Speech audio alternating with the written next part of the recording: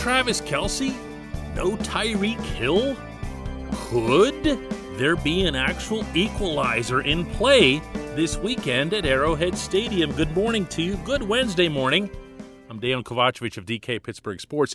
This is Daily Shot of Steelers. It comes your way bright and early every weekday if you're into hockey and or baseball. I also offer up daily shots of Penguins and Pirates where you found this. The names just kept coming out of the Chiefs' practice facility in Kansas City. And it started with Kelce and place kicker Harrison Butker, who also kind of matters. And then later in the day, it was Hill, cornerback Rashard Fenton, another tight end, Blake Bell. All of these guys got placed on the NFL's reserve COVID list. Now, remember, the rules have changed. If you're vaccinated and you put together a couple of negative tests, you're going to be able to play that weekend. And there seemed to be at least an initial indication that in Kelce's case, this is the big fish. I mean, Patrick Mahomes is the bigger fish, but Kelce's right up there. His symptoms are seen as mild, but, we'll see how that goes.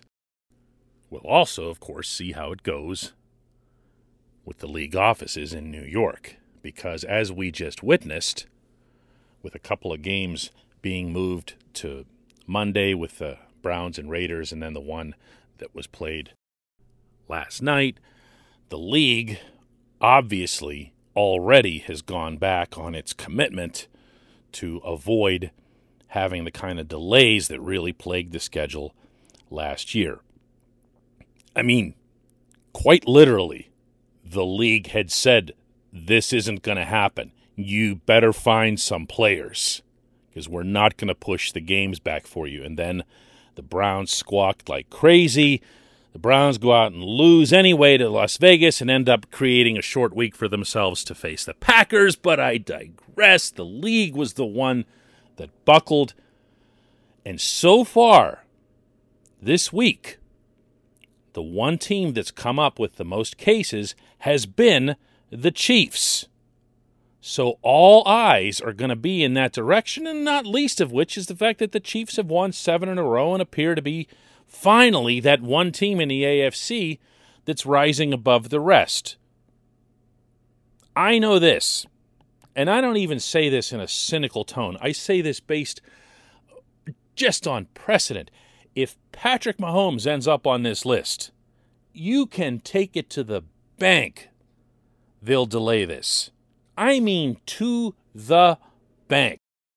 But as it is, even if it's just the guys who are already on that list and they miss Sunday, that's pretty significant. I'm here to tell you that even at full strength, and even as well as the Chiefs have played, and I'm talking mostly on defense, they've been outstanding defensively through their 7-game winning streak, they're not invincible. Now, that was shown early on this season, and they really haven't been invincible that much since then. Yeah, I know they've won every game, but I'm talking about in terms of their level of play or their dominance. It's been there sometimes, and it hasn't been there at other times. Do I think the Steelers have a chance to win Sunday? Under a normal circumstance, that would be a hell no. The Steelers are deeply flawed, as I don't need to tell anyone who's listening to this program. And specifically, some of those deep flaws line up very poorly with Kansas City's greatest strengths. But, this thing, the virus and the handling of it, the protocol, has become part of the game. This portion of Daily Shot of Steelers is brought to you by Point Park University. Choose from nearly 100 career-focused programs leading to bachelor's, master's, and doctoral degrees. Choose when and how you'd prefer to do that studying Whether it's at Point Park's gorgeous downtown Pittsburgh campus, whether it's online, maybe a flexible hybrid format would work best for you. Find out more about all of this at pointpark.edu. Now, all that said, there's nothing the Steelers can do about this. This part is way out of their control, which is why I liked yesterday the way Mike Tomlin in his press conference spoke about really what level the Steelers need to be at in order to be successful Sunday. We got some challenges, obviously. We're playing in a road game environment. We haven't played very well on the road, acknowledging that. We're not worried by that, to be quite honest with you. We can spend a lot of time lining up and identifying our worries. We're excited about the opportunity that we have in front of us, the things that we've done to position ourselves for it. And equally as important, what are we going to do in preparation? We got a big week ahead of us. We're excited and blessed to participate, obviously, in the holiday week. But professionally, we got some big days ahead of us, and we look forward to heading to Kansas City and putting our skills on display against a group that's a AFC Titan, if you will, one of the teams that perennially, at least in recent years, have been in it in a big way. And we're excited about pitting our skills versus theirs. And he put most of that pressure on the offense, noting that the only teams that have beaten the Chiefs have done so by putting up 4 touchdowns or more. It's taken a lot of points to outscore Kansas City, and that's not anything new. That's been going on ever since Mahomes' arrival. And it's really, really difficult to picture this offense doing that. Certainly before the fourth quarter, right? So the performance that you'd have to be seeking here from your group is unlike anything we've seen to date.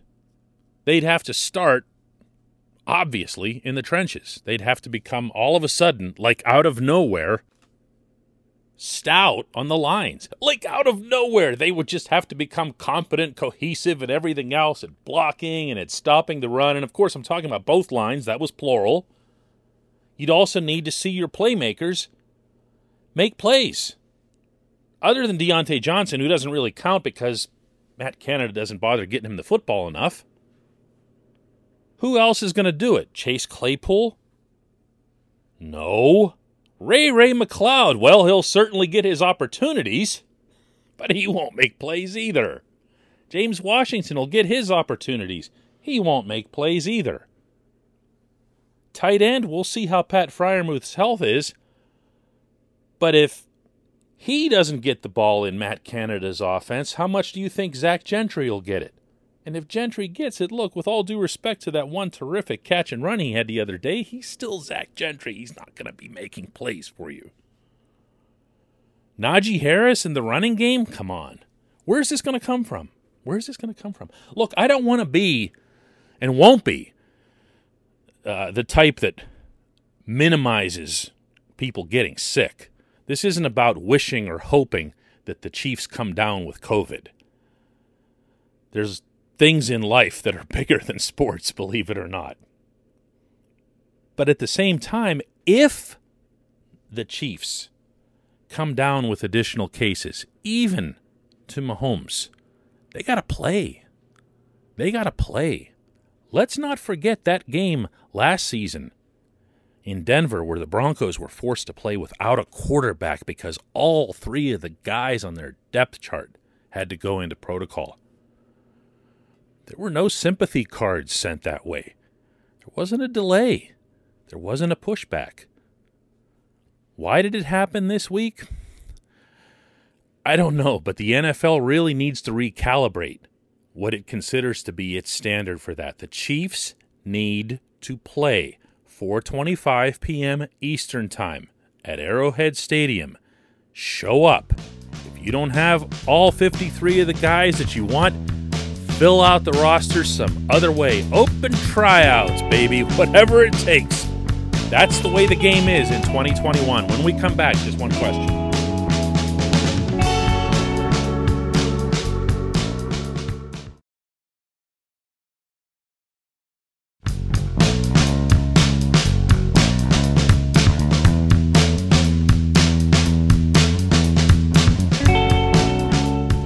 J1Q comes from Matt, who asks, can any amount of different defensive scheming truly mask the personnel deficiencies on the Steelers' defense? Matt, I'm going to have to assume you're talking about the run defense, because the secondary play, in particular this past Sunday, I thought was outstanding, including on run defense. In fact, Minkah Fitzpatrick, with his 14 total tackles, 12 of them solo, put on a clinic on how to stop the run as a defensive back. Unfortunately, you don't want your defensive backs conducting such clinics. You want those tackles to be made by the two layers that are supposed to exist in front of him. It's to Minkah's credit that he's done this. As Tomlin went out of his way to point out in the press conference yesterday, the performance of both Minkah and Terrell Edmunds, who was outstanding, compensated for continuing issues with the gaps up front. How do you mitigate that? You're right. You can't scheme that out. You can't just say we're going to put 7 guys across the line, and this way we'll make sure we cover all the gaps and shed our blocks and whatever else because we'll just outnumber them that badly. You can't do that. What has to happen, if you want to talk about the impact that coaches can have, arguably should have, even within the context of personnel deficiencies, which are very much a real thing here, is to coach them up. Carlos Davis was back. Everyone raves about Carlos Davis's athleticism as a potential nose tackle, a future nose tackle on this team. Hasn't been able to stay on the field. But when he's out there, and especially in practices, they love Carlos Davis. Carlos Davis, freak, can do all this other stuff. Great. Let's see it. How about now? Isaiah Loudermilk, Kevin Colbert. Remember him when they got Loudermilk? When you have a chance to get an Isaiah Loudermilk, I'm quoting directly here, you've got to take it. I mean, he used Isaiah Loudermilk's name as if it were some iconic standard for a 5th-round pick. They really like him. And he did make a couple of plays on the run game the other day. But when you're still talking about gap integrity and shedding blocks, as Tomlin continued to do yesterday, they're not all hitting. The inside linebacker play was another big variable.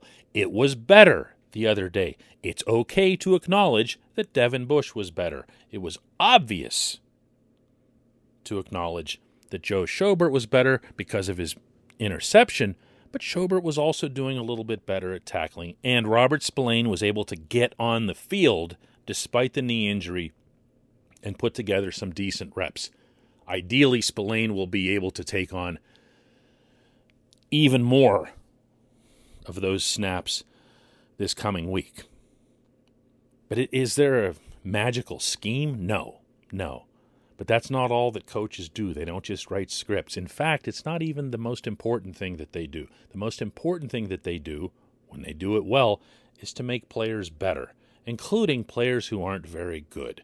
You can at least make players who aren't very good, kind of and would definitely be an upgrade over what we've seen from the run defense over the last 3 weeks. I appreciate the question. I appreciate everybody listening to Daily Shot of Steelers. We'll do another one tomorrow, and then we're going to break for the holiday.